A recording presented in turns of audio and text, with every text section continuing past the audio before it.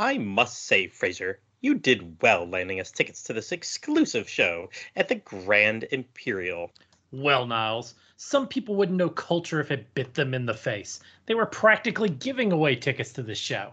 Now, refresh my memory again. What exactly are we seeing? This is a performance of Princess Kagura, as performed by the Imperial Combat Review's Flower Division. Well, that is certainly an interesting name for a theater troupe. Oh, look, Niles, the show is starting. Greetings and salutations. Today our story starts in...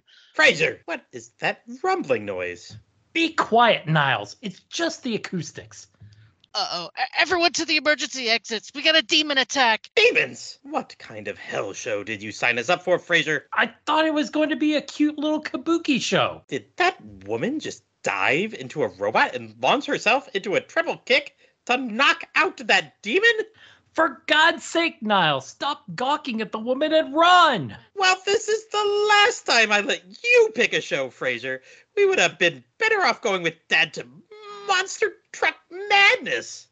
You can tell him all about it when we get the hell out of here. And the next day on Fraser's radio show. And that is my scathing review of Princess Kagura as performed by the Imperial Combat Review's Flower Division. Clearly, there needs to be a safety warning when you buy tickets to a show that's interrupted by demons and robots. Roz, who's our next caller? Frage, no callers. But there are several women in kimonos outside who want to have a little chat with you about your review. Oh, good lord. In the early 2000s, Kelly Ryan and Matt Mason were sent to backlog prison for the crime of owning too many games. These RP gamers promptly escaped with help from their staff to the internet underground. Today, still drowning in unplayed games, they survive as podcasters with no fortune. If you have a backlog, if no one else can help, well, you've already found that. It's our A-team of RPG Backtrack.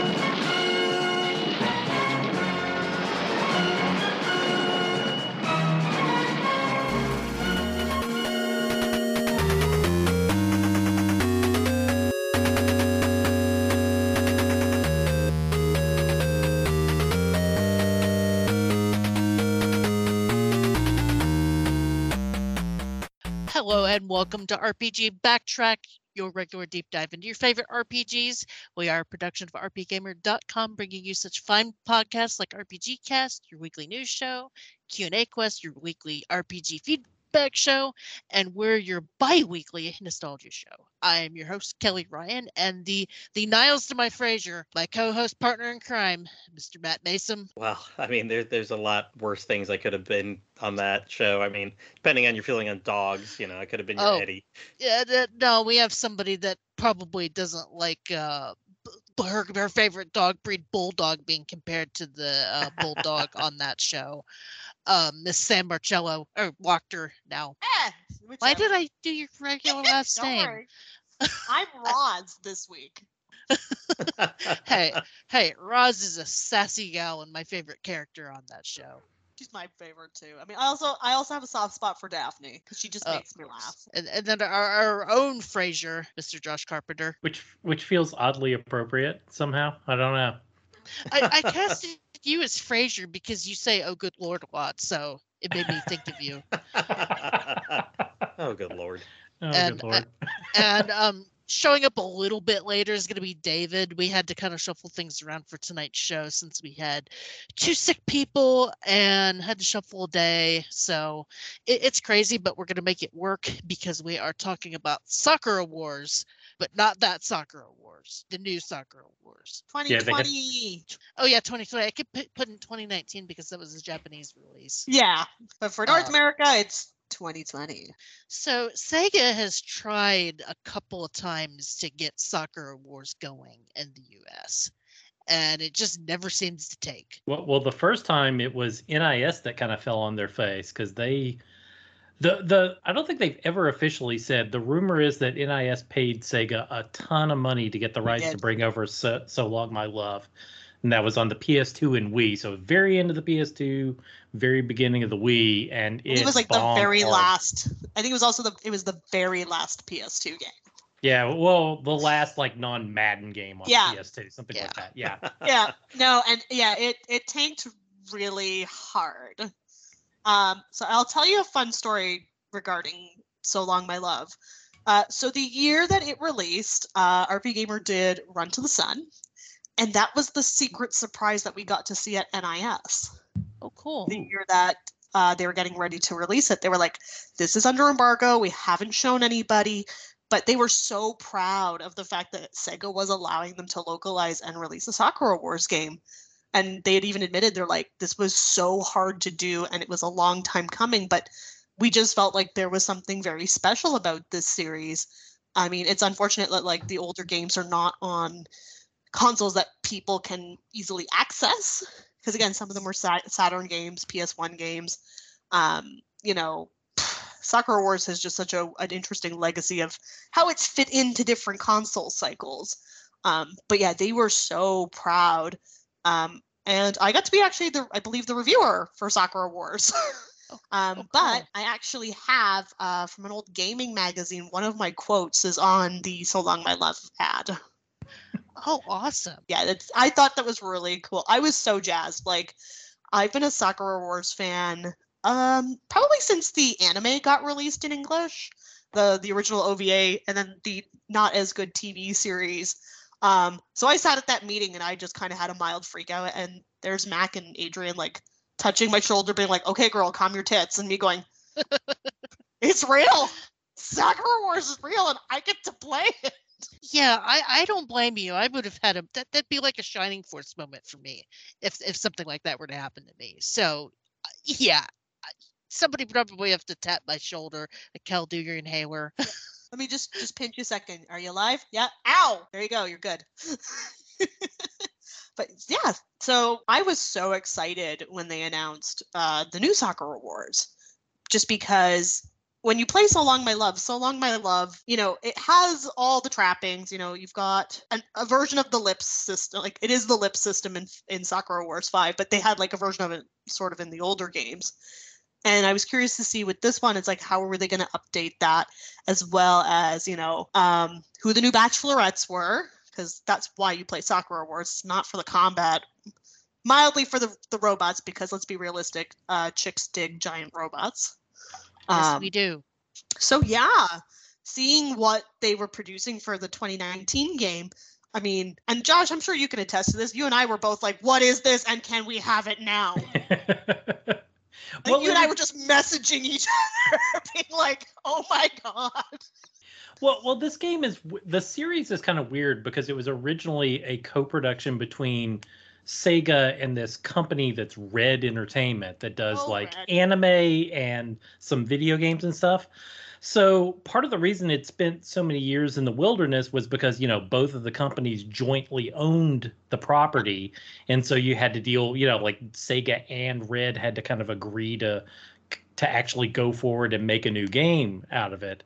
And it was just a couple of years ago that Sega finally bought out Red and so Sega owns the entire Sakura Wars franchise now. So that's part of the reason how this finally came about. Well, and that was one of the things NIS had actually mentioned in terms of like the difficulty to getting Sakura Wars, was just the fact that Red was not, at the time, they weren't willing to fully play nice. Mm-mm. And I think that also might have attributed to why the cost might have been as exorbitant as it was. Yeah, and for a series that hasn't, you know, like this is the first new game in the series since 2005 in Japan, like it's still been a going thing in Japan. There's been stage shows and drama CDs. Like the series has never completely died in Japan. There haven't been any games, but they are continually churning out new material and rehashing their old stuff over and over again. So it's never kind of left the consciousness in Japan, which is also part of the reason probably why, you know, Red and Sega weren't quite willing to part with it for, you know, unless there was quite a bit of money involved. Yeah, and I mean, Sakura Wars now, given the success of 2019, we are seeing it now localized more. They made an anime for the 2019 game, which is like a sort of the continuation of the story. It follows like the Berlin girls, and again, you get to see all the main characters in 2019. And then they also recently appeared in Super Robot Wars 30. So Super Robot Wars 30, you have Sakura and Kamiyama. And then you also have Erika, Sakura, Shinguji, and what's his name? Oh, what's the other main male character's name? It's going to drive me crazy. Shinjiro? Ogami. Ogami. Yeah. So it has all those characters in it. And I mean, I'll never forget, my husband got the DLC and he like screamed, "You need to come and watch this." And I was like, "Why?" He's like, "It's Sakura Wars. Come watch." I married a giant robot nerd, but one of the things that, like, just as a weird Sakura Wars tangent, one of the things my husband was very surprised about when we were dating was the fact that I loved Sakura Wars. And he's like, "I don't know any person that likes Sakura Wars except me." And it was just one of the weird things that we bonded on, because like he always loved like the robot designs. And again, I'm a sucker for which girl do I get to date? Maybe it's the bisexual in me. I don't know. I just like games where I get to date people. I mean, tangentially sort of related, but not. My husband and I bonded over Mystery Science Theater 3000, and that has robots in it. So I kind of see where you're coming from. Oh, yeah, no. Again, Chicks Dig. I mean, the true title of this episode really should be Chicks Dig Giant Robots. Yes, indeed. Writing that down right now so I don't forget. That being said, we're waiting for one more person, so I think we should take just a quick break and then continue this enthusiasm for the main event. Sorry, I'm the worst. No, I get so excited.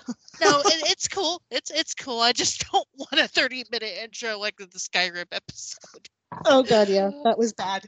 No, it was content. It was great. We need our other man, David, because it wouldn't be an episode without him, our Q&A quest representative. So yeah, we're going on a break and then come back and we're just gonna break down Sakura Wars, mostly talking about the game, but I want comparisons to the old game. So stick around. We'll be right back.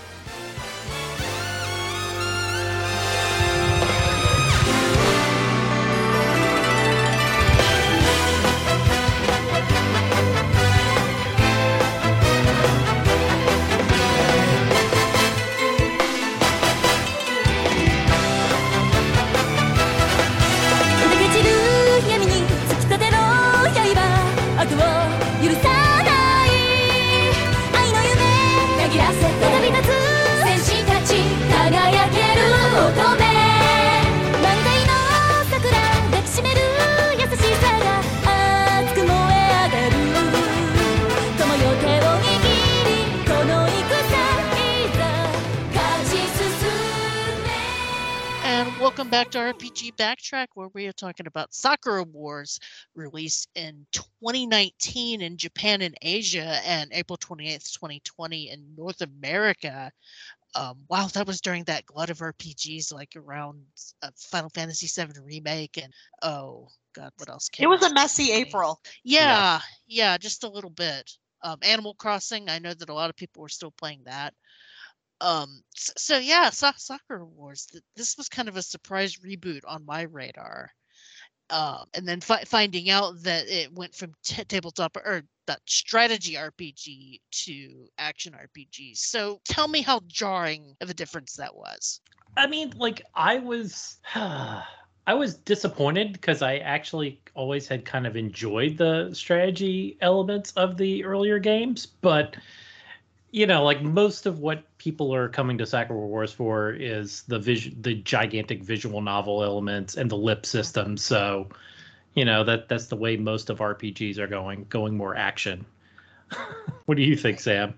You know what? I loved the strategy combat in So Long My Love, but I was okay with the change to the action RPG. Again, the new Sakura Wars game is not a difficult game in the slightest. No. It's not. And I think that's because they went for a very simplistic action combat that just anyone could pick up and play. And I appreciate that. And I mean, all the different characters have their own unique play styles.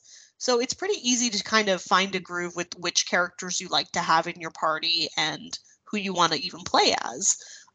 Like Claris, you know, she's a mage, so she's got to be kind of far back. Like she can't get up close and personal, whereas Hatsuo is very up close and personal because she uses a hammer. Azumi has a lot of speed and she can hit people very quickly. Anastasia has her umbrella gun. She can hit people from a distance. Sakura's your all-rounder. And then you've got Kamiyama, who he's very powerful and, again, has to be up close and personal. So there's a lot of good mixing and matching in the action combat that makes it is pretty fun. The maps are not the best well-designed, I will say. Some of them are really bad to follow up. Yeah, and it's obviously where they were kind of cutting corners in terms of like where they were spending their money. You know, they have these really beautiful designs for this steampunk-inspired 1920s Japan, and then all of the battles are just in these very bland, you know, ice cave or lava dungeon or... Yeah, with awkward platforming. Oh, yeah, the platforming was not good. No, it was bad times. And then there was also the what do they call it? It was like the World Championship of like robots. The Robot Olympics or something. I remember the organization was named Wolf. It is called Wolf, yes. But yeah, then you had those maps, and they were weird and really easy, but weird. Yeah. Well, again, the game is hard. No, it wasn't. Well, especially like you would build up like your like this special attack by fighting lots of regular enemies, and pretty much any of the bosses would just be wiped out by one of your special attacks. So you just kind of like saved up your special attack, got to the boss, used the massive special attack, and like, oh, they're dead. Okay, move on to the next thing. It's one of those, definitely, if you like Musou games, this combat system is for you. Because I was literally just thinking that. Yeah, it is all about abusing the mobs, building up your specials, using your specials to get lots of things out of your way, get to the boss. Some of the bosses had like parts that you had to kind of deal with at first to like take them down until, you know, you get to the end. But yeah, there's a lot of interesting ideas, is what I will say, kind of in air quotes, with the combat system that, like Josh said, I think they didn't fully flesh out or fully realize. I mean, as the game goes on, like, you've got, and spoiler alert, you've got Shadow, Sakura, Shinguji that you have to fight. And you have, like, these characters that come from past games. And they're probably more the harder bosses in the games than just, like, the basic guys that, you know, are like, oh my god, like, we're going to destroy the world. It's like, fuck you guys. Like, nobody cares, right?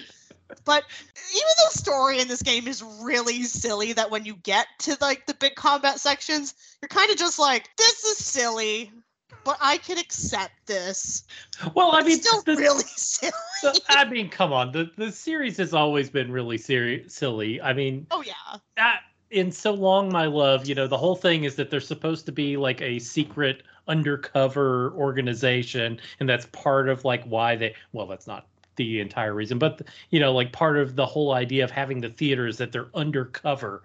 But you know, their theater was in the middle of Times Square, and it transformed into a launching pad for their airship every time, you know, enemies came. So it's like, how are you undercover if your launching pad is in the middle of, you know, don't think about it very hard. Yeah, no, you know? it's Samurai Pizza Cats. Right? There's just no jumbo gun to shoot them all out of. Oh my god, I was thinking that too when they was going into their combat suits. Jeez. I'm just reading your mind tonight, Kelly. Yes. I'm reading your mind.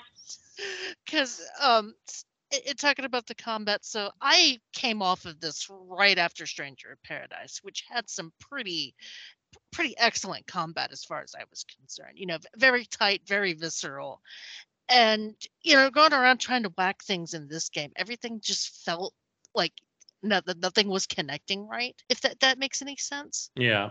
Like kind of like playing a Musou, but a Musou that wasn't as refined as you're used to with a Musou. So I felt like I was whiffing out a lot of hits and not really doing a whole lot of damage unless I did the circle triangle combo every single time.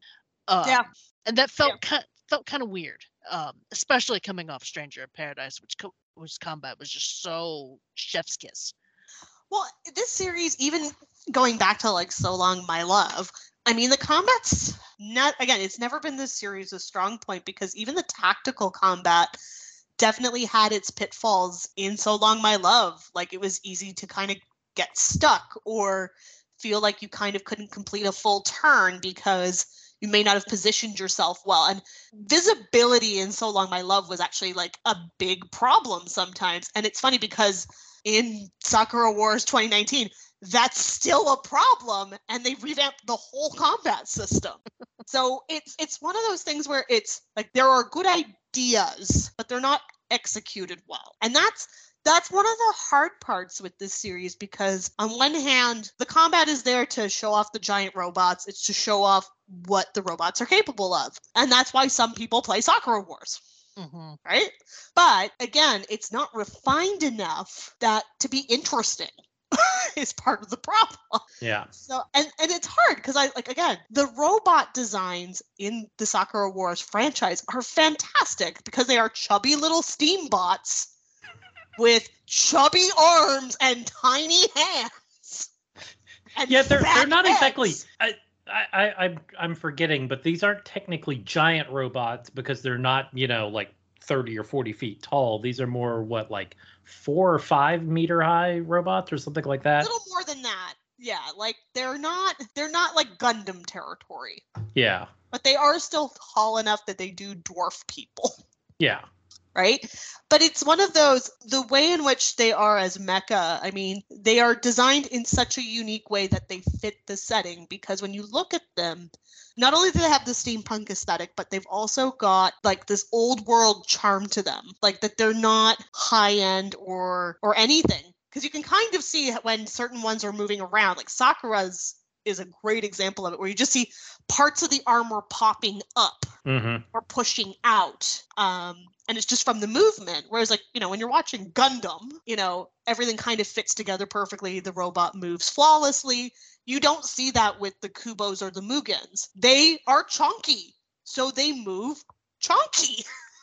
Even with the level of speed that they have. I don't know how familiar you are with, say, Warhammer, but it's almost kind of like Power Armor in the Warhammer series, that it's not necessarily a robot, but like really chunky armor suits. Yeah. And again, the armor class in Sakura Wars, they all do have specialties. Like I sort of mentioned that earlier, but it is one of those things where, again, when you're watching them move, they kind of look ridiculous because they look like they're either moving on skates and they move really fast, or they just look like they're stomping around and like they're going to Godzilla squash a human, despite not being big enough to do that because their feet are so fat. Like I love the idea of fat arms and fat legs, but tiny feet and tiny hands. It just looks so ridiculous. And give Sakura Wars points. All of the mecha have really great color patterns. Mm-hmm. Like, Oh, again, this is such a colorful game. The whole It thing is. from top to bottom. I mean, there is a pink Kubo. Of course Right? there is. And there has to be, because that is Sakura's color. But it's the use of color in this game is so wonderful, because again, you're talking about this flower troop, so they have to look visible to the public. They have to look bold. Like Azumi's is this like incredibly soft yellow, and her whole outfit is this weird little like maid outfit that is like a lemon color. And so like you can see like they've matched the robots to like a sort of core color for each of the girls too. And again, just all the aesthetic parts of Sakura Wars are really smartly done. They are. Even just like the changeovers in Sakura Wars 2019 when they go from having Kubos to the Mugens. You see little design differences. Like Hatsuo's Kubo that she starts with is very different from the Mugen that she gets later on. And it's not a huge difference, but like there are little noticeable things in the face mask, the eye, and again, the way that the armor fits. So little things like that are to me very interesting as somebody like, again, who's been watching the series since they were a teenager. I just love me some fat mechas, okay? And this takes place, I want to say, in the an alternate 20s, right? Yes. Well, I think The technically 20s this are- game is almost in 1940s. They've Okay. This is set in the Taisho era, so it's in Yes, you're right. between It's World War between. One and World War II. So, although World War II never happens because of the demon invasion, so the Taisho era in Japan is kind of like this era of good feelings. It's it was this wonderful era where they were starting to westernize. There was this mix of like traditional and modern, and you don't have the bad stuff that starts happening in the 30s and 40s, kind of tainting it. And again, with the demon invasion comes the weird, Olympics that they have, because that was their weird show of good faith between all the countries. So you had England, Germany, China, and Japan. And I will say that's actually one thing that bothered me with this game is why were there only 4 countries if this is supposed to be the Olympics of robots? Yeah. And I think that was also a budget issue. Yeah, that's definitely budget. I'm sorry. What would America Kubo look like? What would Canada Kobu look like? These are things I want to know. I feel like Canada Kubo would have like a log and a lumberjack outfit. I also know like that's just a ripoff of the Canada Gundam from G Gundam, but I digress. We are either lumberjacks or hockey players. I'm thinking about 40s era cars, and having like the leather top like on a Model T. and so what America I was gonna Kubo is a Ford Model T. Yeah. And that's what I was going to get into. It's that with Sakura Wars, I'd be curious to see if the series continues, if they go into the 50s and start being inspired by 50s vehicles, which are very curvy and have lots of chrome and stuff like that. It'd be interesting for sure. I know they bring into the anime a couple more countries. I believe there is Russia for sure. Yeah, Russia was involved. Russia was the main one. Because they saved like a little girl who was a part of the Russian flower division, essentially. And turns out she's like, they're really scary and are trying to hurt me, so I want to stay with Kamiyama because Kamiyama will protect me. Because doesn't he protect everybody? Always. Always. That's Kamiyama's job. I will say, and I don't know how you feel about it, Josh, I love Kamiyama. I thought he was a good lead. He's a great lead, especially because I didn't care for, I think it was Shinjiro in So Long My Love. Yeah, he was too dopey yeah. for me. Whereas Kamiyama has a lot of personality and he's really funny. He's very forthright. And I think the game was very smart giving him that relationship with Sakura right off the bat as like a sort of connecting factor to why he would have been brought into the Flower Troop. I also love the way that this game brings in some of the older characters. The main one being Sumire Kanzaki from the original series. She's the only one that didn't get stuck through the portal. Yep. In Sakura Wars 1. She also has a lot of regret about being the only survivor, which is why she keeps the flower division going to the best of her ability. And she, in the original series, she was a bitch. Yeah, she was like that. I was about to say that. That's there's kind no of the nice way to put it. She was a bitch. That's kind of the interesting thing is that she has totally changed in personality, and you can see why. Yeah. Well, that's it. It was wonderful to see her growth, particularly just because given all the circumstance and all the people that she lost, she has this desire now. She knows what it means to lose things, and then she wants to make sure that these girls have better opportunities to not only serve the country but also figure out what their worth is. Like, she's very loving towards all the girls, which I like. But she does it in a way where it's not obvious that she loves them, but she understands like she can nurture them in some cases, especially again with Sakura in particular. It's like Sakura Amiyama reminds me of Sakura Shinguji, but here's like some of the differences between the two of them. And Sakura Shinguji versus Sakura Asayama, Asamiya are very different despite having the same name, right? Usually when you have the Sakura character, like they are the token, like, I'm the good girl and, I just want to be good and nice. And it's like Sakura Shinguji is nice, but she was a little, she was more calm than the one in 2019 is how I'm going to put it. Mm-hmm. The Sakura in this game, she's a little nuts. In that she's just like, I want to be good for everybody, but plop, I fell down. Hi, everybody, I'm here. Plop, I fell down. Kamiyama, do you love me? Plop, I fell down. And I love her for it. She is adorable, but she is not the girl you date. Despite the fact that the game really, really pushes it because childhood friend waifu is the one you want. Y'all made bad choices. All y'all. To be fair, I only got to I'm chapter 3. I'm teasing. As long as I know. Azumi, we're good. I know. We don't date Azumi. We don't date the little girls. No. No, And- I don't like that the game does give you the creepy lips for Azumi, because I got them at one point. I was like, oh boy, this is not what I wanted. Because I was just trying to finish all the character stories. I was like, oh no. Oh god, look at Azumi's non-existent boobs. Nope, not doing that. Nope. And my husband came down the stairs. He was like, are you looking at Azumi's boobs? I'm like, no. That's actually a good segue. Let's talk about the lip system, because boy, I learned really quick not to check out during cutscenes. Oh yeah, no, it's not good if you do that. Not a good thing for the ADD generation. That's like, oh, check my phone. Oh shit! If I don't say something, I'm gonna come off like a perv. Okay, I'm good. A perv or a I'm good. prick? That's the Yeah. problem. For Kamiyama, he doesn't really get a neutral answer. He is either No. perv, prick, or nice guy.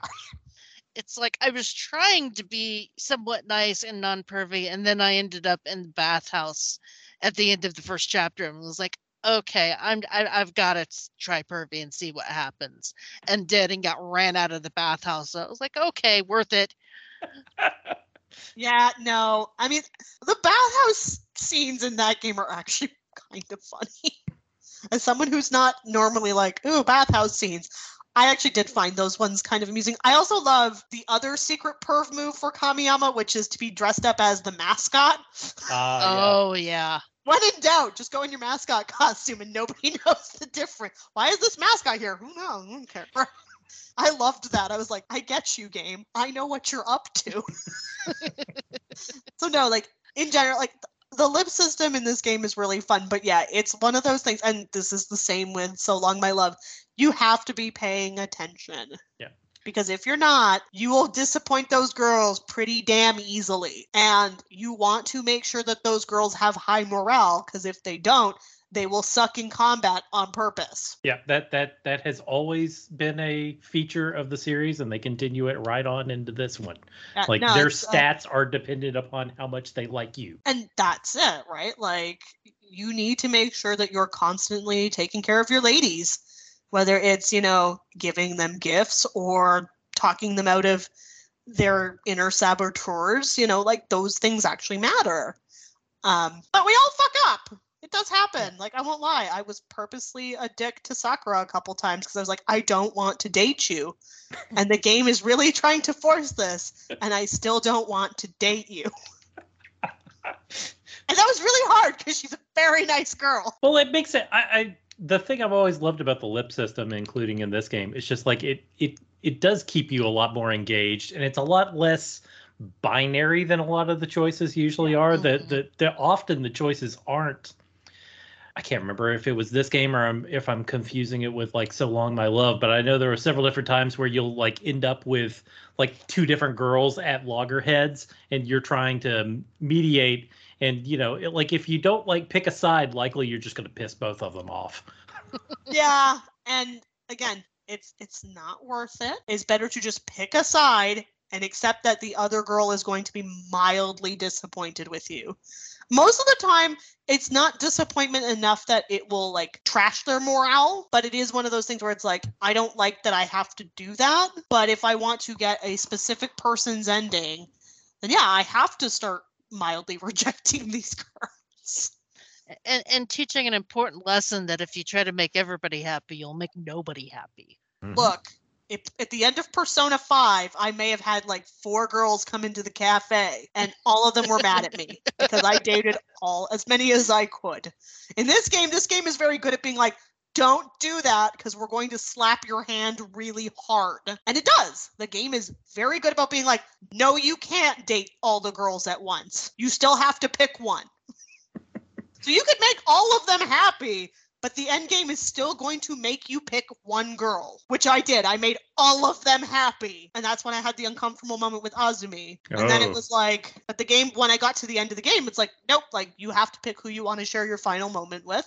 I picked Hatsuo because, I'm not going to lie, Hatsuo gives me a boner. It's fine. No, Hatsuo is the type of girl I would date. The hot-headed, not always nice to herself, but has really good at faking her confidence is what I will say. But she is also the hot-blooded youth character. She is the one that will always encourage everybody else and make sure that when there's a good bashing to be had, she's on the front lines. And a girl has a hammer, as a Marcello, that is our namesake. When you translate our name, it means hammer. So, I look at that and I'm like, yep, nope, she's my girl. I chastised my husband for not picking Hatsuo when he finished the game. And he's like, but I wanted to date Anastasia. I'm like, you still picked the wrong choice, bro. And to be fair, Scott's type is actually closer to Hatsuo than it is Anastasia. He's like, I just wanted to date the hot Russian who betrays you. I was like, all right, you do that. You feel your disappointment because she betrayed you. He's like, fine, I will. And then he was really sad. It's like, I still love her. And that's one of the things. All 5 of the girls, it's 5, right? I'm not crazy? Or is it 4? 5. Well, couldn't you date Lancelot, kinda? Kind of, yeah. So you have the 4 main girls, is what we'll say. Lancelot maybe counts. And you have, each of them has their own really unique personality. You've got Claris, who is this shy, bookish girl who wants to write a script and wants to become a writer. She's absolutely adorable, sucks in combat. I don't care what anyone says. Then you have Azumi, who thinks she's a ninja. Is she a ninja? But we don't know. The game does that little fake out where it's like, no, actually the guy was just a farmer and he was kind of spinning her a tale because her parents were gone. But then it kind of leaves you with that last little thing of well, actually that guy did something weird. Maybe he really is a ninja and he was just lying to me about the farmer thing. Yeah. And then you have Hatsuo, hot-blooded shrine maiden, who is Sakura's friend. And then you have Anastasia, who is a amazing actress and singer, and she gets pulled into the flower division to kind of help the girls out to not suck. You learn that she is in fact a double agent, and she's actually been betraying you the entire time to the demons. And then she has a change of heart because of course she does. Because the power of friendship. This is definitely one of those games. And then you have Sakura, the token choice that the game tries to force you into. So no, I was right. It's 5. I'm not stupid. That's right. 5, yeah. Yeah. And I must say, every time some inconsequential thing happened and Ninja Girl would pop out her blade and be like, I'm going to take care of this, it had me in stitches. Oh, no. Hilarious. She is a fantastic character. Especially anytime Sakura Wars does a child character, they are fantastic. They are fun. They're crazy. They're weird. I adore From So Long My Love Rosita, because Rosita was just bonkers. Absolutely insane. Even the child character from the German team who said that my theater sucked and my books were yucky. Team Germany is just mean in this game. Oh my god. I have never wanted to punch a fictional character so hard in my entire life. Oh yeah, no. She's brutal. And in the original games there was also Iris. And Iris was the only one. She had psychic powers. So all the child characters in Sakura Wars, they're just neat. Because they all have just very crazy personalities that you latch onto. And again, I don't care for child characters in most Japanese RPGs, but I can say with love, my love for Azumi it's a lot. I loved playing as Azumi because again, the amount of speed and power she has, you can't beat that. And that's on top of the fact that she's nuts and only wants candy from you. Right? So she's just if you give me candy, I will help you. What if I don't give you candy? Then I will do nothing. Like her riddles and pranks that she plays on Kamiyama are just so funny. They really are. That is definitely giving me motivation to get further in the game as soon as I get time to play it. Her storyline is one of the best ones to do, Kelly. Like, as much as like you get that one weird bit with the lip system where like you can like touch her face and touch, because again you can touch all their boobs and all their faces because reasons. Yeah. Her storyline is really, really fun, and her and Kamiyama, like, they have a really sweet friendship that just like I really loved it. Like, I really loved the way they handled that because there really isn't anything sexual between the two of them, which thank God. It's one of those things where like she has a lot of respect for him, but he really had to earn her trust. And when you think about it, it's not so much as he had to earn her trust. She just wanted to dick around with him. She just wanted to see like if he'd play along. And when he starts to get to know her and he realizes that she's quite lonely, it's like, yeah, no, here's this kid who kind of got ditched, and she needs someone to care about her. And the flower division is this home that she didn't have. So yeah, Azumi, I think, gets one of the better stories in this. Whereas I feel like, and maybe I'm in the minority, like a character like Claris, like hers is cute too, but it doesn't have the same like punch the way that Azumi's story does. No. Like, I don't know how you feel about that, Josh. No, I think that's fair. Like, I know a lot of people who wanted to bone Claris, and Claris is, again, she's super sweet, super nice, kind of submissive. That's a no thank you for me. And again, I remember when this game came out, and I think it was Anna Marie, she's like, why didn't you date Claris? Like, she's like your book wife. And I was like, but she's not, because she's not like my type of girl. Like, she's the exact opposite of what I would pick in a girlfriend. But that, again, that's me. Again, I want a hot-blooded girl. Don't give me bookish girl. I need adventure and tits pressed in my face. There are plenty of them in this. Oh yeah. Do you like Yeah. tits? This game has quite a bit. It definitely amused me doing the two kind of dating scenes where you'd hover over the girls and be like, no, I don't want to be pervy, which just seems like such a departure from normal Japanese RPGs where it encourages you to be that. Yeah. Well, No, it always lets you do it, and then it punishes you for it. Yeah. Yeah, that's about right. Now, it's, again, this game is a lot of fun, and there are a lot of really great ideas in it, and I do hope that Sega does revisit it. And I do hope that we get to see it again in English. And I think having the game localized is a great start. And I think that, you know, having it in things like Super Robot Wars is very telling that people do care about this franchise. And it's a shame that in North America we've only gotten little bits and pieces. Because I mean, in Japan, like Josh was saying, they do actual stage shows. They do, you know, CDs. They do anime. They do like cosplay events that you can go to. Like, this series is candy for the Japanese in a way that we don't get to enjoy. So when this game came out, like, it made a statement when it did. It's just a shame that it came out like next to Final Fantasy VII Remake. Like, that was some poor timing on Sega's part. Yeah, very bad timing. You would think that most companies would want to get as far away from that remake time period as humanly possible, but Sega is not known for their great decisions. Sega planning? I'm just thinking about, you know, in an alternate universe where we didn't get a dickhead like Bernie Stoller running the Saturn, being like no Japanese games and no RPGs, which the Saturn version of Sakura Wars would have ticked both of those boxes. That's probably part of the reason we didn't get it, because those games sold millions in Japan. Oh yeah. And you would think, especially with the anime, I mean, well, I guess the anime boom technically didn't start till the 2000s, but I don't know, something about the series, you think that it would have come out and done well. Well, and you know what? I think that's hard to say, and I think part of it is Sakura Wars does have a time and place issue, where it's the success of the games really rides on what's the time period they've picked, which characters are involved, and who's making the game. Like, one of the big things that I don't know if a lot of people caught, but in Sakura Wars 2019, they changed the design, like the character design artist.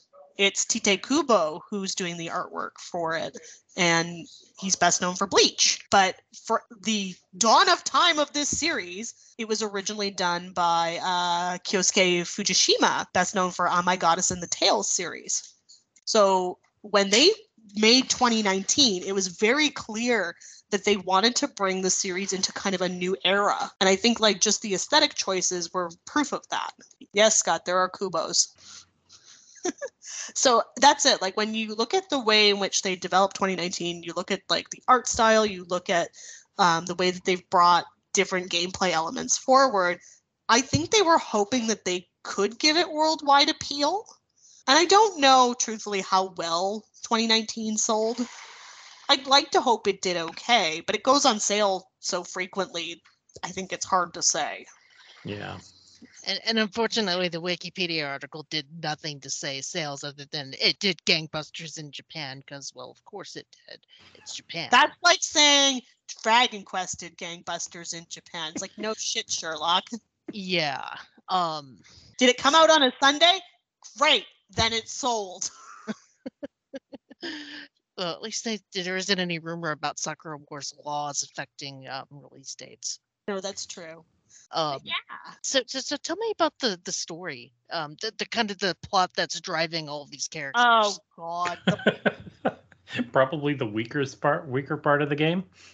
So in this game, this game takes place 10 years after So Long My Love, where the Demon War basically destroys, the New York Combat Review, destroys the Paris Review, destroys the original Tokyo Review. Yeah, Tokyo Review. And basically what happens is they get to a period of peace and they create the World Luxury Operatic Federation, which creates the Bicentennial Combat Review World Games. So the Olympics of robots. This is their way of kind of suggesting that all these different countries, they peacefully participate in this Olympic event as a courtesy. And it's to kind of show that peace still exists. And now the flower reviews aren't kind of like in secret. Now everybody knows about them. Yeah.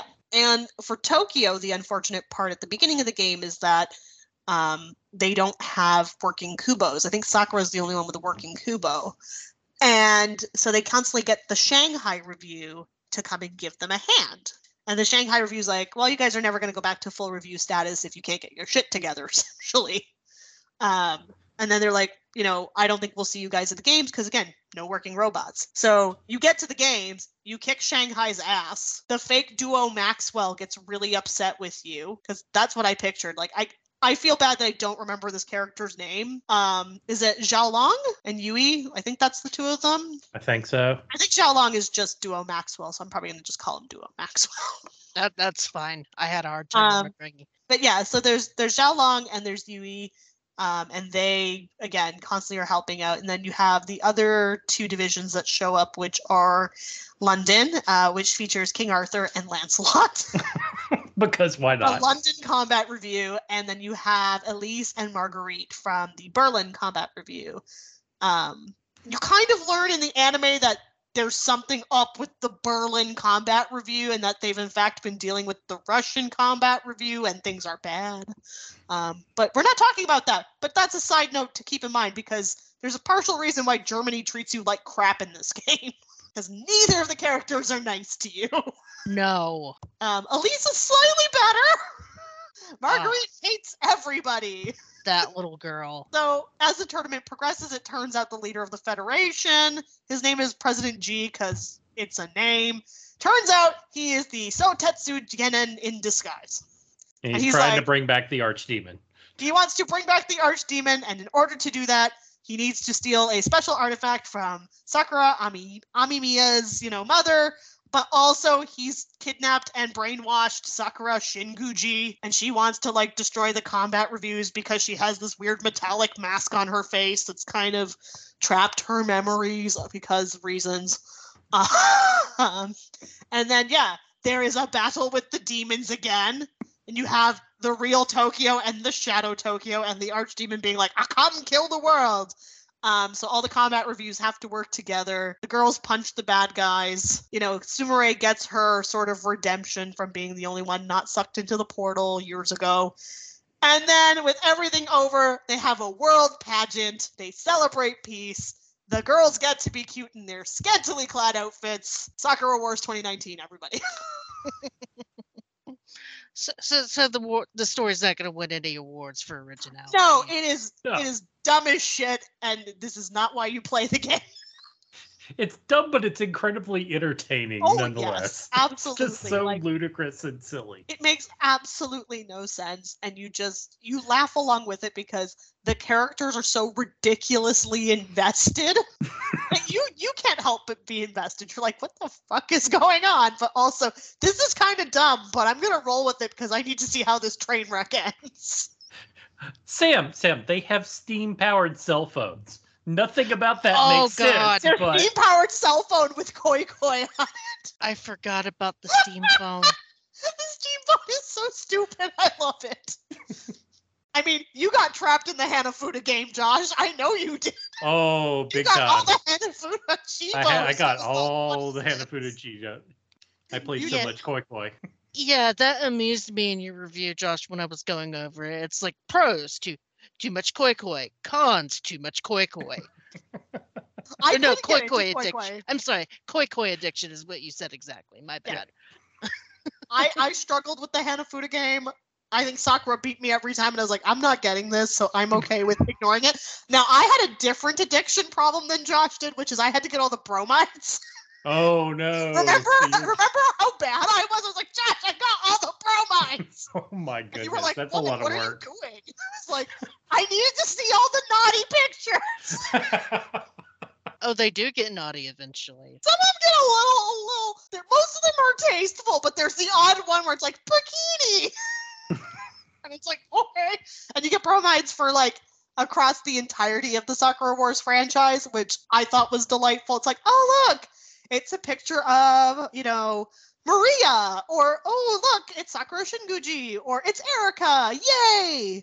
So I liked that, but I had an addiction to bromides.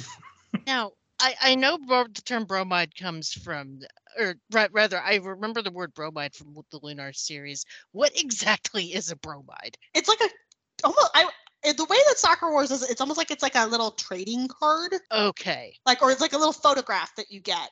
Then it's like, here's a photograph of your favorite girl. Okay. The way, I don't know why. In my dumb head, I always thought bromides were like wall scrolls. I mean, they're not that big. Yeah. But it's one of those, they're just little photographs of, like, in the case of Sakura Wars, it's which girl do you like from the combat review the most? Here is your piece of fan memorabilia that you can buy. Okay. You bet your ass I bought a lot. It must have something to do with idol singers in the modern times too. That's my imagine. guess. Because again, my first encounter with it was Lunar as well. And it's like, oh look, I got this cute bromide of Luna. She's being really pretty and she's doing her hair. Yay! No, I'm bad with collectibles in games because if I like the collectible, I want to get all of them. If I think the collectible is stupid, I won't do it. Oh, I'm the exact same way. I'm just like, give me all of the photos. Yeah, no, I was an addict. It was not great. Pros. And to date the show a little bit, I'm having trouble deciding which non-existent phone is weirder, the Steam phone or the Arceus God phone from the Pokemon spinoff this year. Both are dumb. Both are dumb and shouldn't exist, and I love them. Like the Steam phone in particular really doesn't make sense. And the way that they describe how it works, I'm like, no, that's actually not possible. Like, Kamiyama should be, like, having steam coming out of his ass. Well, it's like I think about how many times I've burned myself on my phone battery, just it getting too hot in my pocket. I couldn't imagine having steam in my pocket. Well, it looked like he'd be having a huge fart every time it, like, turned on. Like, every time someone messaged him, there was just a huge block of steam coming out of his ass. It's like, they didn't think it through. And maybe I'm overthinking the Steam phone as being a giant fart. I don't know. But that's where I'm at. The Steam phone is dumb, but you can play Koi Koi. You can get weird text messages from girls being like, come up to my room so we can talk. And me going, sure, baby, I'll go. Like, oh god, just this game. I love it so much, but there are elements of it where, like, when you think really hard about it, you're like, this is really dumb. But the series is good for being, like, joyful stupidity. Mm-hmm. And I have to admit, and I was playing it on my PS5, and I thought that the visuals in some of the levels that I was running around in, like in that huge steam factory in the beginning, I thought that those visuals and the levels themselves looked really good. And they marry really well with the lavish, fully animated cutscenes that they do. They did a really good job of like making it look really good and making all that stuff work together to where it doesn't look jarring when you get an animated scene as opposed to the regular game. Mm-hmm. Absolutely. And I mean, one thing that brought me so much joy was how they revamped the Sakura Wars theme song for this game. It's fantastic. Like, if you've never listened to the Sakura Wars theme song before, go listen to it. It's delightful. The way that they changed it for this game, again, just it's a chef's kiss of an update.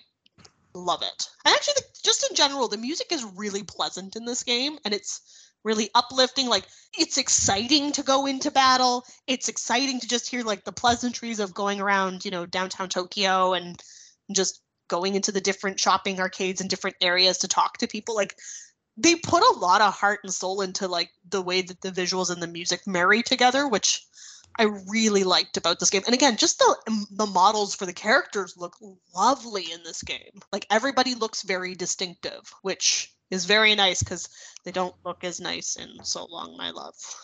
Yeah, it's PS2 PS2 times. Exactly. It's like, we can be forgiving because PS2.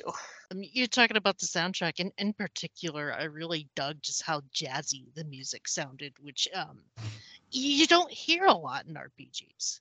Well, again, I think that just they wanted to keep the 1940s aesthetic alive. Because again, just even looking at the way in which people dress in the setting, the way, like, you have that half, like, people wearing kimonos, and then you have people wearing more westernized clothes, because again, it's showing that marrying of the Taisho era.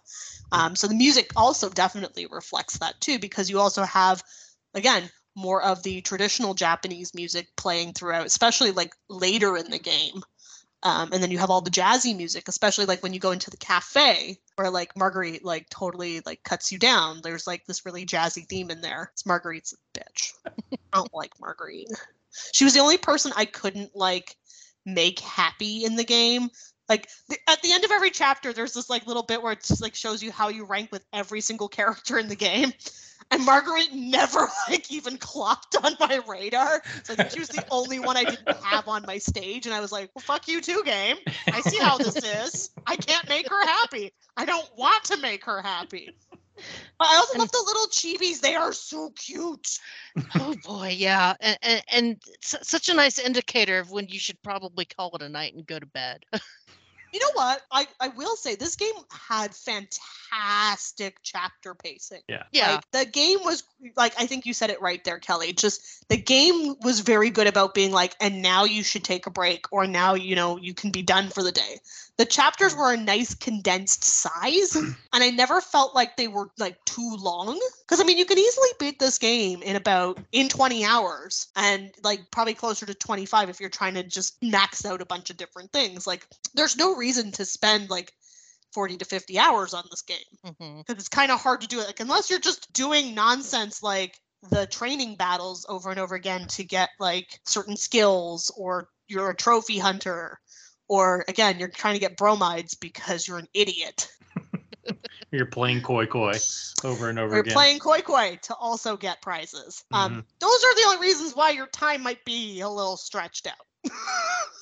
Well, and the way, I mean, it's been true for the entire series, but this one carries it along too. It's still very much done like an anime episode. Yeah. You know, at the end of the chapter, you get the preview of the next episode.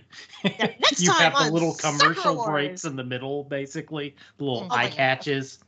Which, again, that is such a classic trope, especially of, like, the 90s animes in particular, right? You got your little eye catch, your little, like, what's going to happen next? Because a lot of the modern anime doesn't really do that anymore. Like, let's be honest. No. And it's something that, like, as a older person, I still treasure. Like, I rewatched Slayers recently and just was so happy to see all the little eye catches and whatnot. It's just Love it so much. Man, Slayers, that takes me back. We just finished rewatching Next. It's still good. Oh, I need to boot that up at some point. Anyway, I definitely need to put more time into this game. I think It is one of those things that lately I've been getting to my gaming corner like a lot later than I normally do, and getting comfy and reading all that text is just a surefire way to get me to pass out. Not because I'm bored, but because I'm just kind of not doing anything, and that kind of stillness, it makes me so sleepy at the end of a really long day, and my days have been so long. No, and that's totally fair. Yeah, and it just made me feel guilty because it's like, oh God, I've got this backtrack coming up. I need to put more time into Sakura Wars, but it's 9 o'clock.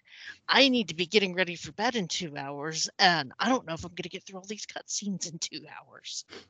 No, I was going through my notes, and I wrote down it was like 2 hours into the game before I even got to a combat section. It was just all dialogue and cutscenes for the first 2 hours of the game.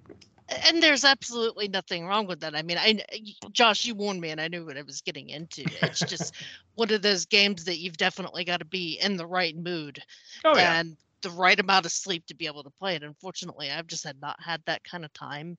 I'm also going to blame Rune Factory 5 a little bit because, boy, you get me on a farming game and you're not peeling me off of it with a crowbar. But yeah, I've enjoyed what I played so far. It's just I think after I come back from my business trip in a couple of weeks, that I'm going to have a lot more free time to dive into games that I can't just jump in and out of, like a Sakura Wars.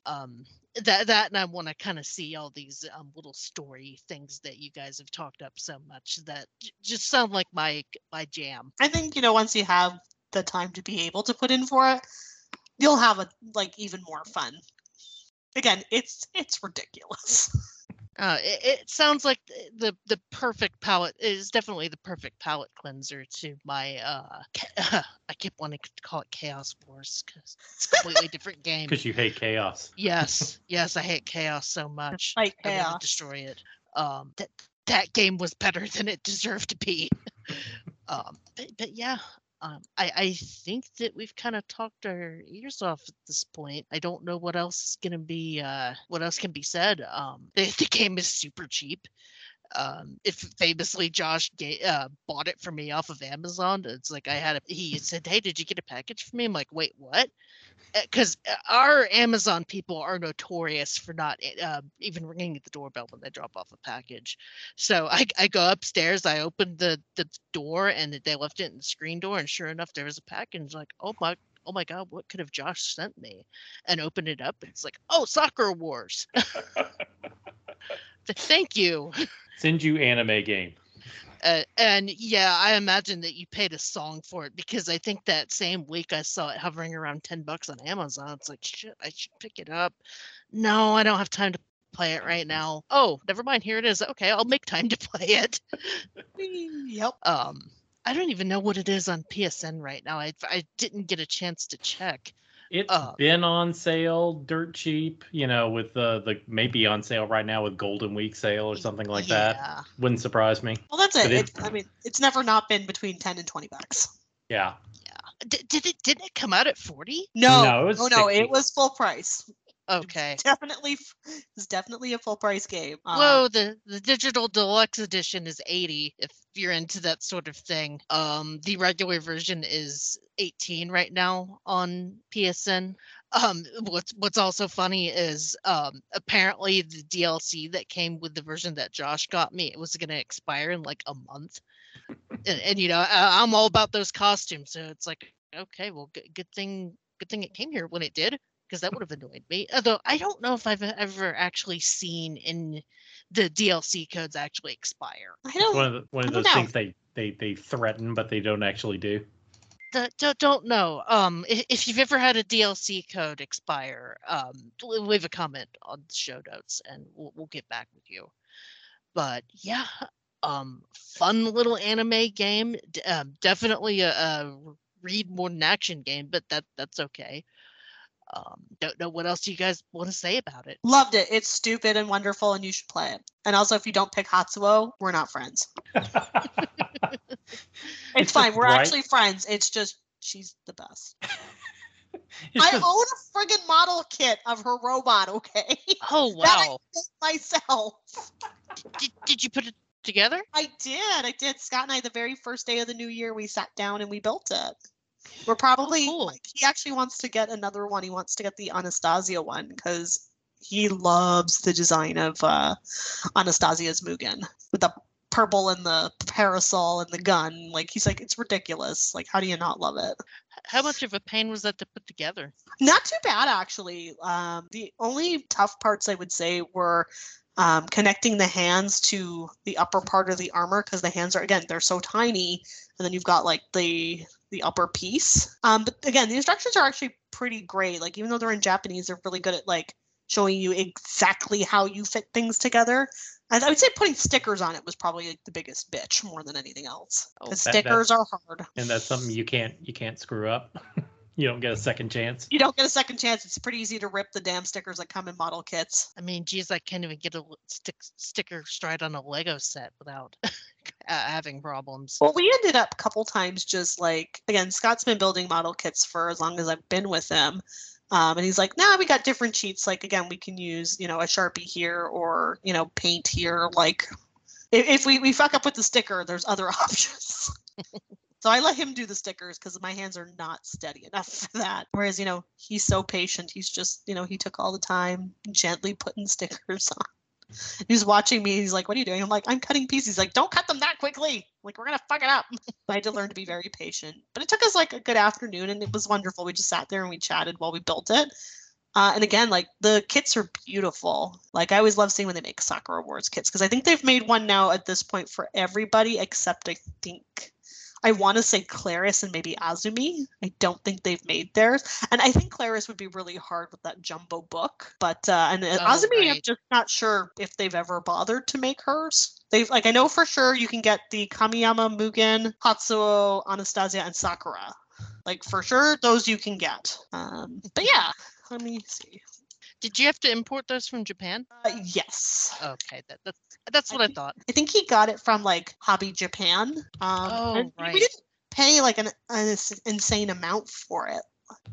Like it was a birthday present actually for me because my husband, when it comes to Sakura Wars, he's very nice about being like, "Look, I bought you Sakura Wars things." I mean, that's how I got this game. I was laid off during the pandemic, just because my work didn't know what was going on. So my husband's like, I'm still working, so I bought you Sakura Wars. I was like, you're so nice, husband. So yeah, the only ones they've made, they did in fact make Azumi, so I was wrong. And they did in fact make one for Claris. So those must be more recent. Oh, these are not as nice looking as the ones I got. Okay, wait, I'm crazy. Nope, they've made one for everybody. They're like $50 Canadian. So yeah, you can get your own little Mugens. You can also get one for, actually, they made one for Sumire as well. Really? So if you wanted the Sumire one or the original Kobukai, which is the one that Ogami uses, you can get that as well. And it was for this anniversary. So there you go. Food for thought. If you like to build model kits, there are Sakura Wars kits. Awesome. I'm actually kind of curious about those. I've tried to do model cars before, but that didn't go so well. But that was a long time ago, and I've learned how to do paint miniatures since then, which is also kind of fiddly like that. So, maybe I should get me a starter Gundam first. I mean, a little SD Gundam kit's pretty easy to put together. Just pick up anything labeled high grade, and you'll probably have no difficulty. Hey, it's a surprise, David. Yeah, surprise! Hi, surprise, David. Run in. Sorry, we kind of went through a whole bunch of stuff, but I can't say as I blame you. No, it's cool. It's timing, just one of those things. But so tell us your thoughts on Sakura. Well, you know what? Wars. Before we do that, I do need to head off. Okay. So we'll switch out. Yeah, swap out. We'll tag in. David, it's always a pleasure. Everybody else, see you later. Later, Sam. Thank you. No worries. Sorry about that. No, that's cool. All right. It's perfect. Tag out. All right. Bye, friends. Bye-bye. See ya. So what do you think, David? Sakura Wars? I Listen, the only Sakura Wars worth playing is the Columns spin-off exclusively for the Sega Saturn. And new backtrack spinoff, Columns track, where we talk about nothing but Columns clones. Spoiler alert, There's 7 total episodes. Everyone is depressed at the end of all of them. Hey, it's a neat little mini series. No, I saw that. Interestingly enough, I saw that Columns cloned on one of my sites that I look at for fan translation. It has a full story. Like I think it's based off of like Sakura Wars 1 and 2, though. That's not what we're talking about, I assume. We're talking about 2019, the soft reboot. Yeah, I'm very soft. It's still in continuity, as I recall, but yeah, soft enough for a newbie like me to be able to get in without being totally lost. Oh yeah. It was 100% them being like, this was popular 20 years ago. Can we recapture that? We don't want to throw away the people that already like it, but also we can't rely on them. That being said, I was talking about an alternate universe where Sega didn't, or actually wanted to have Japanese RPGs on the Saturn, and that Sakura Wars could have been amazing. Yeah, I mean, that would have been amazing. I still think they probably would have lost their shirts on it, but it would have been great if they'd done it. Of course, but you never know. You could have had some fans out there that might have saved the Saturn. Knock on wood. So the Saturn had a poison pill inserted into its mouth as it was born. But indeed. yeah. So yeah, have you been a longtime fan of Sakura Wars, David? I was fascinated by it. I didn't read Japanese well enough, nor have access to imports well enough to play it when it was new. But it was a series that I followed with a great deal of fascination, and so I was one of those people that like, Nipponichi's bringing the 5th one to America. I guess I should play that. Someone had to. I did play. Yeah, there were a few of us. Not enough, though. I mean, I have both versions. They're sitting on my shelf. I just never got around to them. I mean, they're fine. Like, that's another one that's basically a soft reboot. New protagonist, new set of girls. Like, they were... Like, that was the game they had intended to launch with the Dreamcast, and then everything sort of went pear-shaped. Or, excuse me, that was supposed to be Sakura Wars 4. Sakura Wars 3 was always going to be the Paris one. Yeah. But Sakura Wars 4, you might have already gone over this, but yeah, Sakura Wars 4 they kind of threw together, but it was originally supposed to be the New York game, and that got pushed around like a few years because they didn't have the time or money to make that. Sega was kind of busy imploding right then. Yeah, and then like rapidly restructuring and getting a lot of people a lot less money to make a lot less interesting things. But that's what happens when the person who owns all of your debt basically says, I can't keep doing this for you guys, and then dies a week later. So go look up Isao Okawa if you've never heard of him. He's very important to why Sega was able to keep throwing money into a furnace for decades. Oh, right. I watched a video about that recently, that he was basically paying out of his own personal savings to help keep the company afloat. He owned basically all of their debt. Yeah. So like right when he knew he was about to die, he's like, I can't do anything more for you guys. Because tangentially related, but that's why Sonic Adventure 2 was kind of lacking, and then Sonic Heroes apparently only had 2 people designing levels for that one, and one of them pretty much worked himself to the point to where he had to like self lay off, so then it was one person designing all the levels. And it was like, okay, that explains a lot about Sonic Heroes. So I can't imagine Sakura Wars during that time period would have fared any better. Yeah, I like Sakura Wars So Long My Love. It's not an amazing game, but it's one of those things. Like I guess I'll sort of compare these 2 games in that I like them both, but I do think that Sakura Wars is a better strategy RPG than it is an action RPG. That's actually what I was going to ask. How do you like the action stuff? I think it's fine. It's, to use an unrelatable sports metaphor, it's replacement level. It's completely serviceable, but the part of the issue, I think, is that in this day and age especially, the action RPG is a much more crowded genre than the strategy RPG.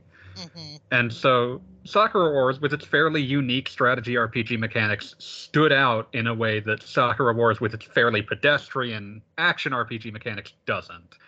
Which isn't to say they're bad. They're fine. They work perfectly well. But you have so many other options for action RPGs. You have to really love the other parts of the package, the dating sim aspects, the interesting like conversation system that they have since pilfered in part for parts of Lost Judgment of all things. Oh, wow.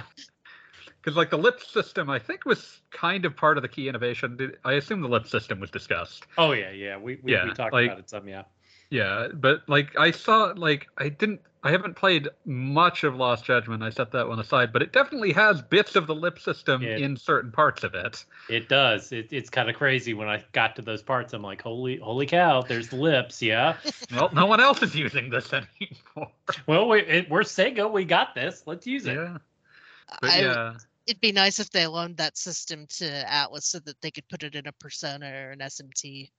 It's a very interesting system because it does produce situations. Like one of my favorite things is that there are situations where you're better off just not saying anything, and that's it. It's a much more interesting way to indicate that because like there is this fucking joke. This is what I always think of. There is a scene in in Sakura Wars 5 where they've introduced like the 10-year-old girl and your character is like taken care of her, but that meant staying the night at her like shack that she lives in. And if you say anything about where you've been, everyone will work out that you did that and think you're a huge creep. So the only way to get around it is to just not say anything. And so you just have to, instead of taking any of the options of what to say, you just let that lips like timer run out. And you skate by with the other girls. Yep, because none of them knows where you've been or how you picked up, like where you got this urchin from.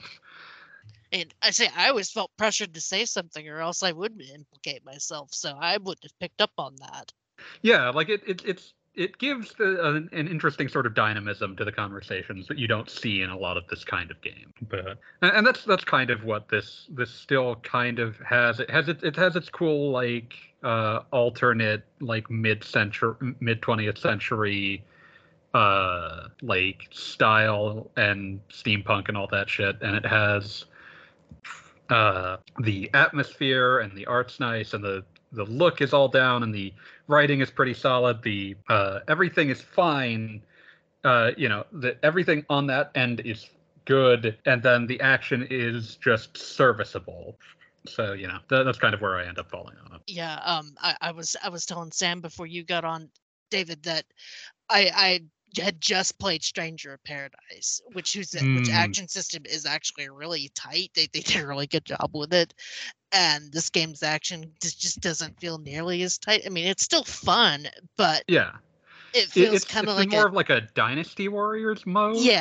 Yeah, kind of Muso-y, but not as even. It's not as tight. Huge or chaotic, so it kind of loses something. Yeah, and not even as tight as a Muso game, just kind of a Muso light. Yeah, it's very much like you won't be upset playing the action, but you won't be like it is definitely not something that's going to keep you wrapped up in the game if the rest isn't working for you. Yeah, because unfortunately, like I was saying, I didn't have much time to play this over the course since it arrived on my doorstep. And that's not a fault of the game. That's a fault of me being how things go. Yeah. And I had another thought there, and I'm completely blanking on it. Oh, sorry. Oh, no, I remember. So Josh was talking about how some of the level design was lacking. I can't tell you how many times I've fallen into a pit in some of these spots, especially fighting stuff and getting knocked back into a pit. Yeah, it's like I didn't have too much issue with it, but like the level design is very pedestrian. Like it's again very functional, but it will not. It's again. It just exists to route you through to fight some things, and then here's the end of the comp. Like it was simply a series that like I get where they were coming from, being like, well, if we're gonna reboot it for modern times, it should be an action game because that's more popular in this day and age, but it has way less of an identity as an action RPG than a strategy RPG. Of course, the crazy thing is that Fire Emblem now is, waifu simulator and sells millions. So which might also figure. have been part of why they didn't do it, because that's already maybe that someone else moved into that space. Also, Hatsuho is the best girl in this one. But yeah. One thing I forgot to ask before we wrap up and go into the roundtable. So these combat Olympics, is that just like your standard arena fight, like in every RPG, or is there, I don't know, robot hammer tossing? Like, I played this when it was new, so. Yeah, it was arena fights against the other, but there were wait, also like tons of they have like some scrub enemies. Yeah, and you could actually win by just defeating more of the scrub enemies. You didn't actually have to defeat the other teams. It was really odd. Yeah, but if you just fight the scrub enemies, the combat Olympics become even more boring. So. Well, they're gonna there to end up fighting the harder parts, because it's just like it's just for the sake of your own interest. Yeah. The scrubs are there so you can build up your special meter and then have like the massive attacks that you can pull off against the other enemies. And that special meter, man, that seemed very OP. It's definitely kind of what you're building towards. Okie dokie. Well, my throat is pretty dry. We're going to take a quick break, and then we're going to come back with the roundtable to talk about all of your favorite stuff with Sakura Wars, so stick around.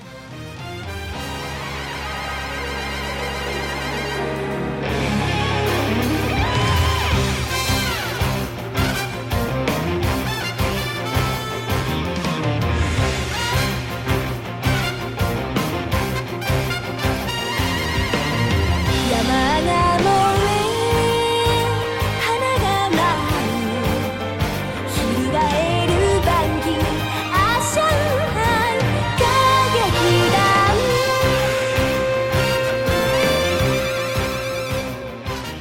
And welcome back to RPG Backtrack. Now we're getting into the Sakura Wars Roundtable. This is where we get into our personal feelings about the games, what we liked, what we didn't like, our memories, that kind of thing. So, sort of the obvious question here. Who was the best girl? Tatsuo. And if we're talking about new Sakura Wars, it's Tatsuo. I'll be super basic and say Sakura because that is what I went with. You coward! I know. I let him berate me into it. It's going to take more gameplay, but thus far I like Claris the best because she pounced on me during her little dating event, which caught me off guard.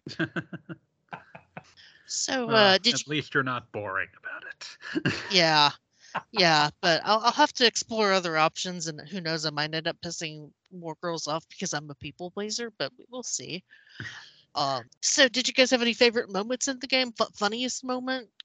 I'm trying to think. Because like I said, I played this right when it came out. So. Yeah, I reviewed it for the sites. I played it even before it came out.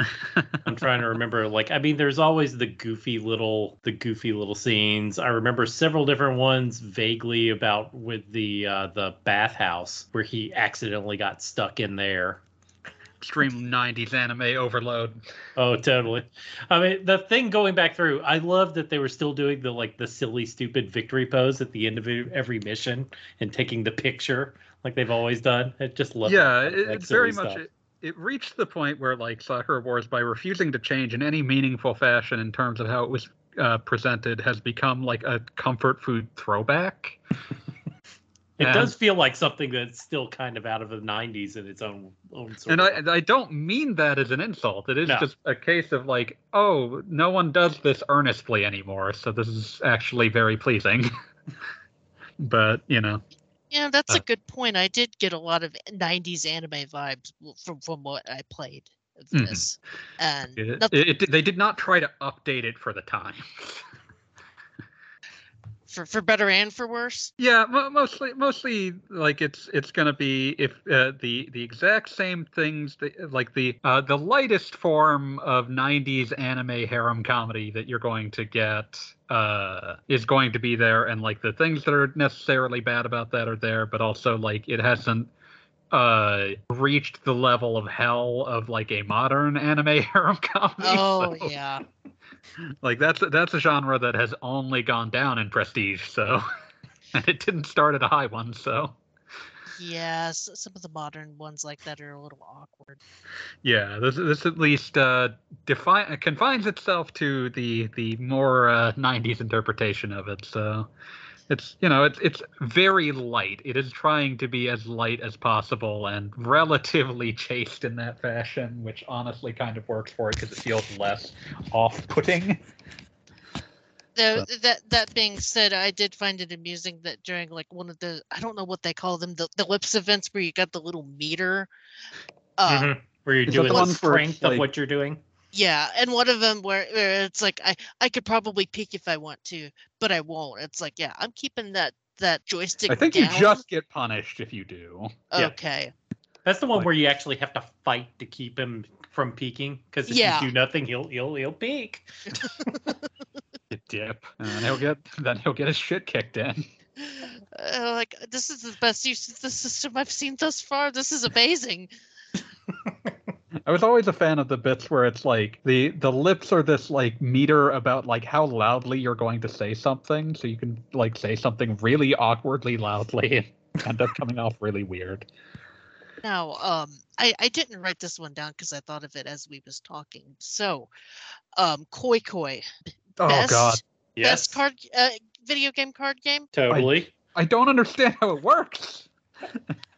See, it came up to Sadly, me like, I spent so much time. I kind of started to figure it out. Now I'm Like like it seems playing like it. I think it's just a Japanese card game. I can see how it's entertaining. I don't understand it. There's like 20 pages of rules the game gives you, and they still don't explain it very well. Well, you're matching these different groups of cards together, but the way they're matched together The doesn't suits are initially like- make any sense. Yeah. The suits, if you were to describe them to use that term, like they're based on Hanafuda cards. Yeah. And there's just no easy way to explain. It's like if you were to hand someone a deck of 52 and then just expect them to work out how they all fit together, they'll get it for the most part, but there will still be parts of it where it's like, what? Why do these 4 cards to go together and make something? Okay. Yeah, wait, I thought it was because of the artwork on the cards. it is. Okay. And like a lot of the artworks are similar, but then also it's just like, why is Jack above 10? Don't think about it. Why is Ace above everything? Don't think about it. Because I kind of picked up on that quickly because of being kind of an artisty person. But Yeah, maybe I if you always- have a better eye for how the art connects, it's easier. For Yeah. me, Well, it was just completely. And I'm sure, like, I haven't, I'm going to say this ignorantly, I haven't done the research. I mean, some of it I'm sure is tied into like Japanese folklore, because some of the sets are like the boar, the moon, and the butterfly. And you're like, well, I'm sure this has some other There is a meaning. reason that this is done. I don't know what it is. Yeah, exactly. I do find it amusing that one of you just couldn't get enough of Koi Koi and one of them just couldn't stand it. Yeah. And I don't. I can't even say I can't stand it because that implies that I have a deep enough understanding to say whether I like it or not. On the plus side, I've learned enough now that it's becoming useful. Now I can use that for gambling and making money in Yakuza games. Oh, It's right. in the Yakuza games too. But how well do you know your mahjong? No. What if your No. poker hand was comprised of like 14 tiles and you had to swap them between players via arcane rules? Jeez. That time in Final Fantasy 14 when I was trying to make money make the GP and the gold saucer, and it's like, Mahjong, surely this will be easy. Oh no, what did I get myself into? The only proper way to learn mahjong is to be sitting in a parlor where like an infinite supply of 70-year-old Japanese men are smoking. As someone who's allergic to cigarette smoke, no, thank you. You might die.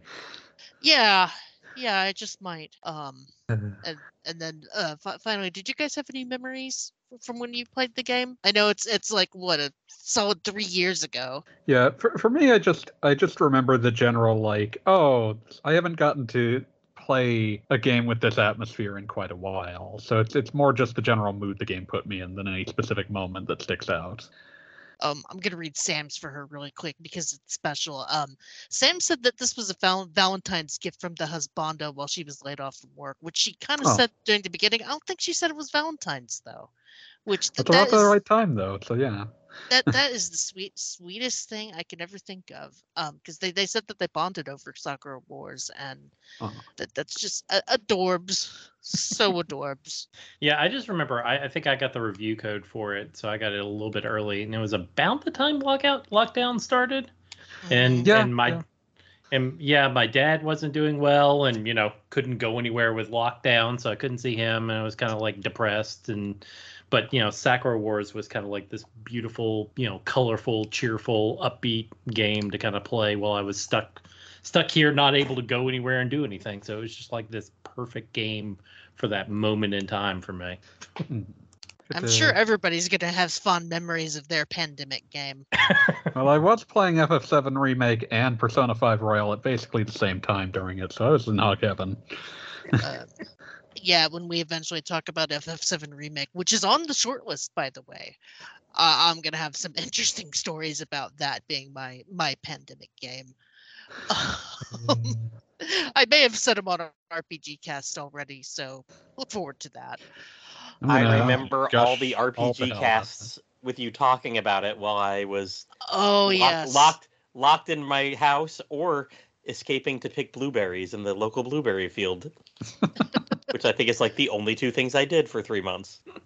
What was great about being a home worker already was that nothing changed except that I had to work harder because ecom is what I do, and that was keeping our company afloat.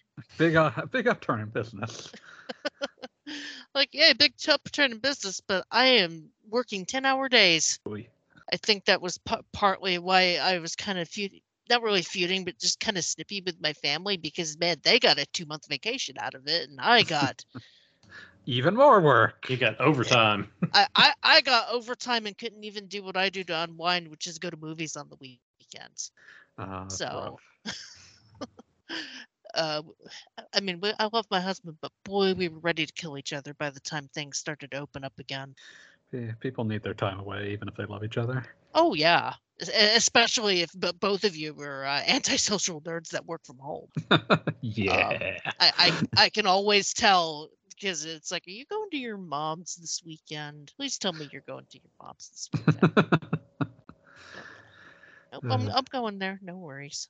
But yeah, I can agree that this was like kind of the perfect game to be playing at the start of a pandemic because it's cheery and upbeat and simple and just the kind of thing you need to play when it feels like the world's breaking. And not quite depressing since there's demons fighting the world and not a virus. Yeah, and demons, it turns out, can be killed with robots and swords, which helps a lot. Viruses don't really do that. No. The power of friendship did not defeat the pandemic, unfortunately. Oh, okay. Well, yeah. Next time we're gonna be talking Dragon Age Inquisition. I will not be here because I've got a business trip I've got to be on that I unfortunately couldn't get out of. So it's gonna be the all Matt show. Woohoo! I'll be here to Oh, grump man. through it. Gosh, I played Dragon Age Inquisition. I can't even recall how many You're just times. gonna say Dragon Quest, and you're just gonna play Dragon Quest and think it's a Dragon Quest podcast. I remember that time when I was playing Dragon Quest. What, Inquisition? Yeah. I was inquiring play to something Maribel about why she was so crappy in my party. Put her on the rack and stretch her out. Wow. You sound like you're gonna have fun with that one already. Well, David will be there. We'll have lovely people who actually know what they're talking about, and me.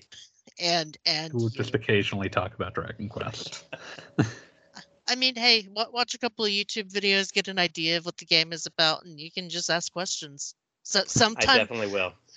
not being involved in the game that I've played, sometimes I get really curious about a game. I think it's what got me wanting to play Yakuza. Well, that and cat cafes.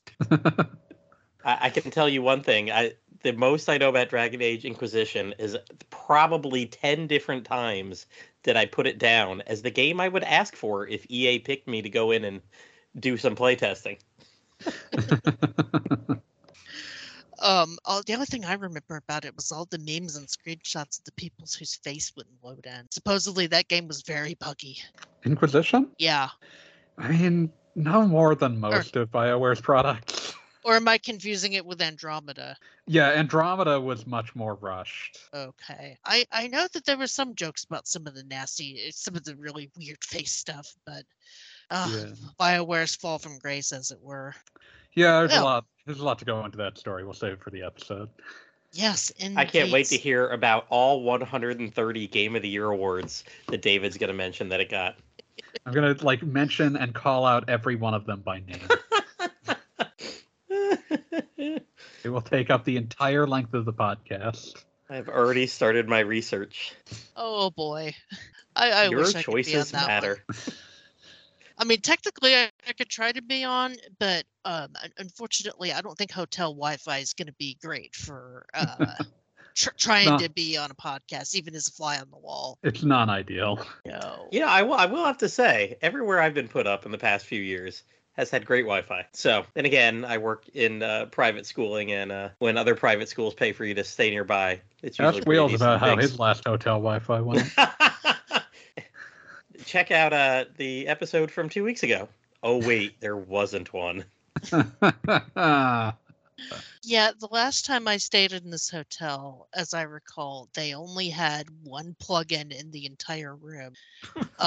My basement was bigger than this hotel room, and for some dumb reason, that plug-in did not have any sort of surface on it. So I had to put the phone on the floor and drag the nightstand over to where the plug was so that I wouldn't step on my phone because of the hard tile floor. It's Lovely. the weirdest Good thing. times.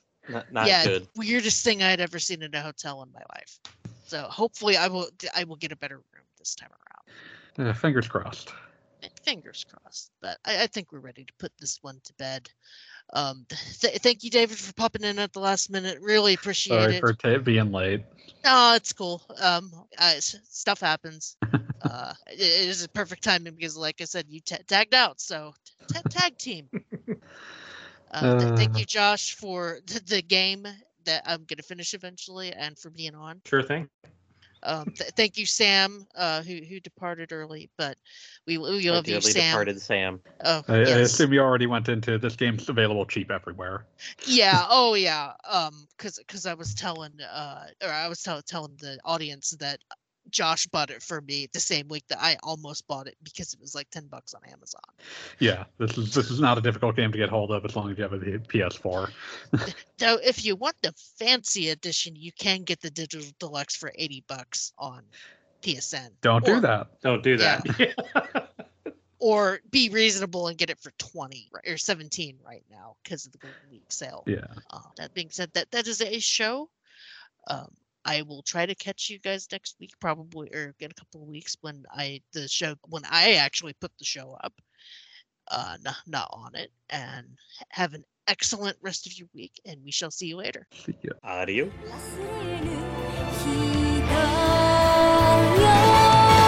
約束が今果たされる時この命投げ捨てて暗闇に光を約束が今七色の虹へ大鳥の翼で我が胸に君を抱こ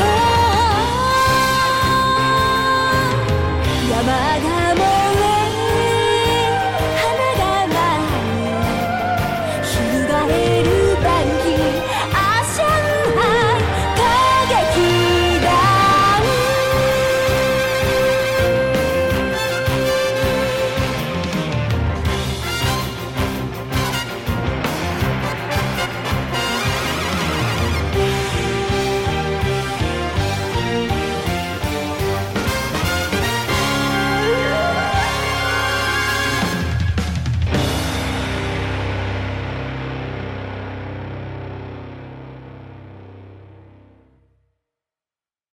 I'm just a grandma is part of my problem.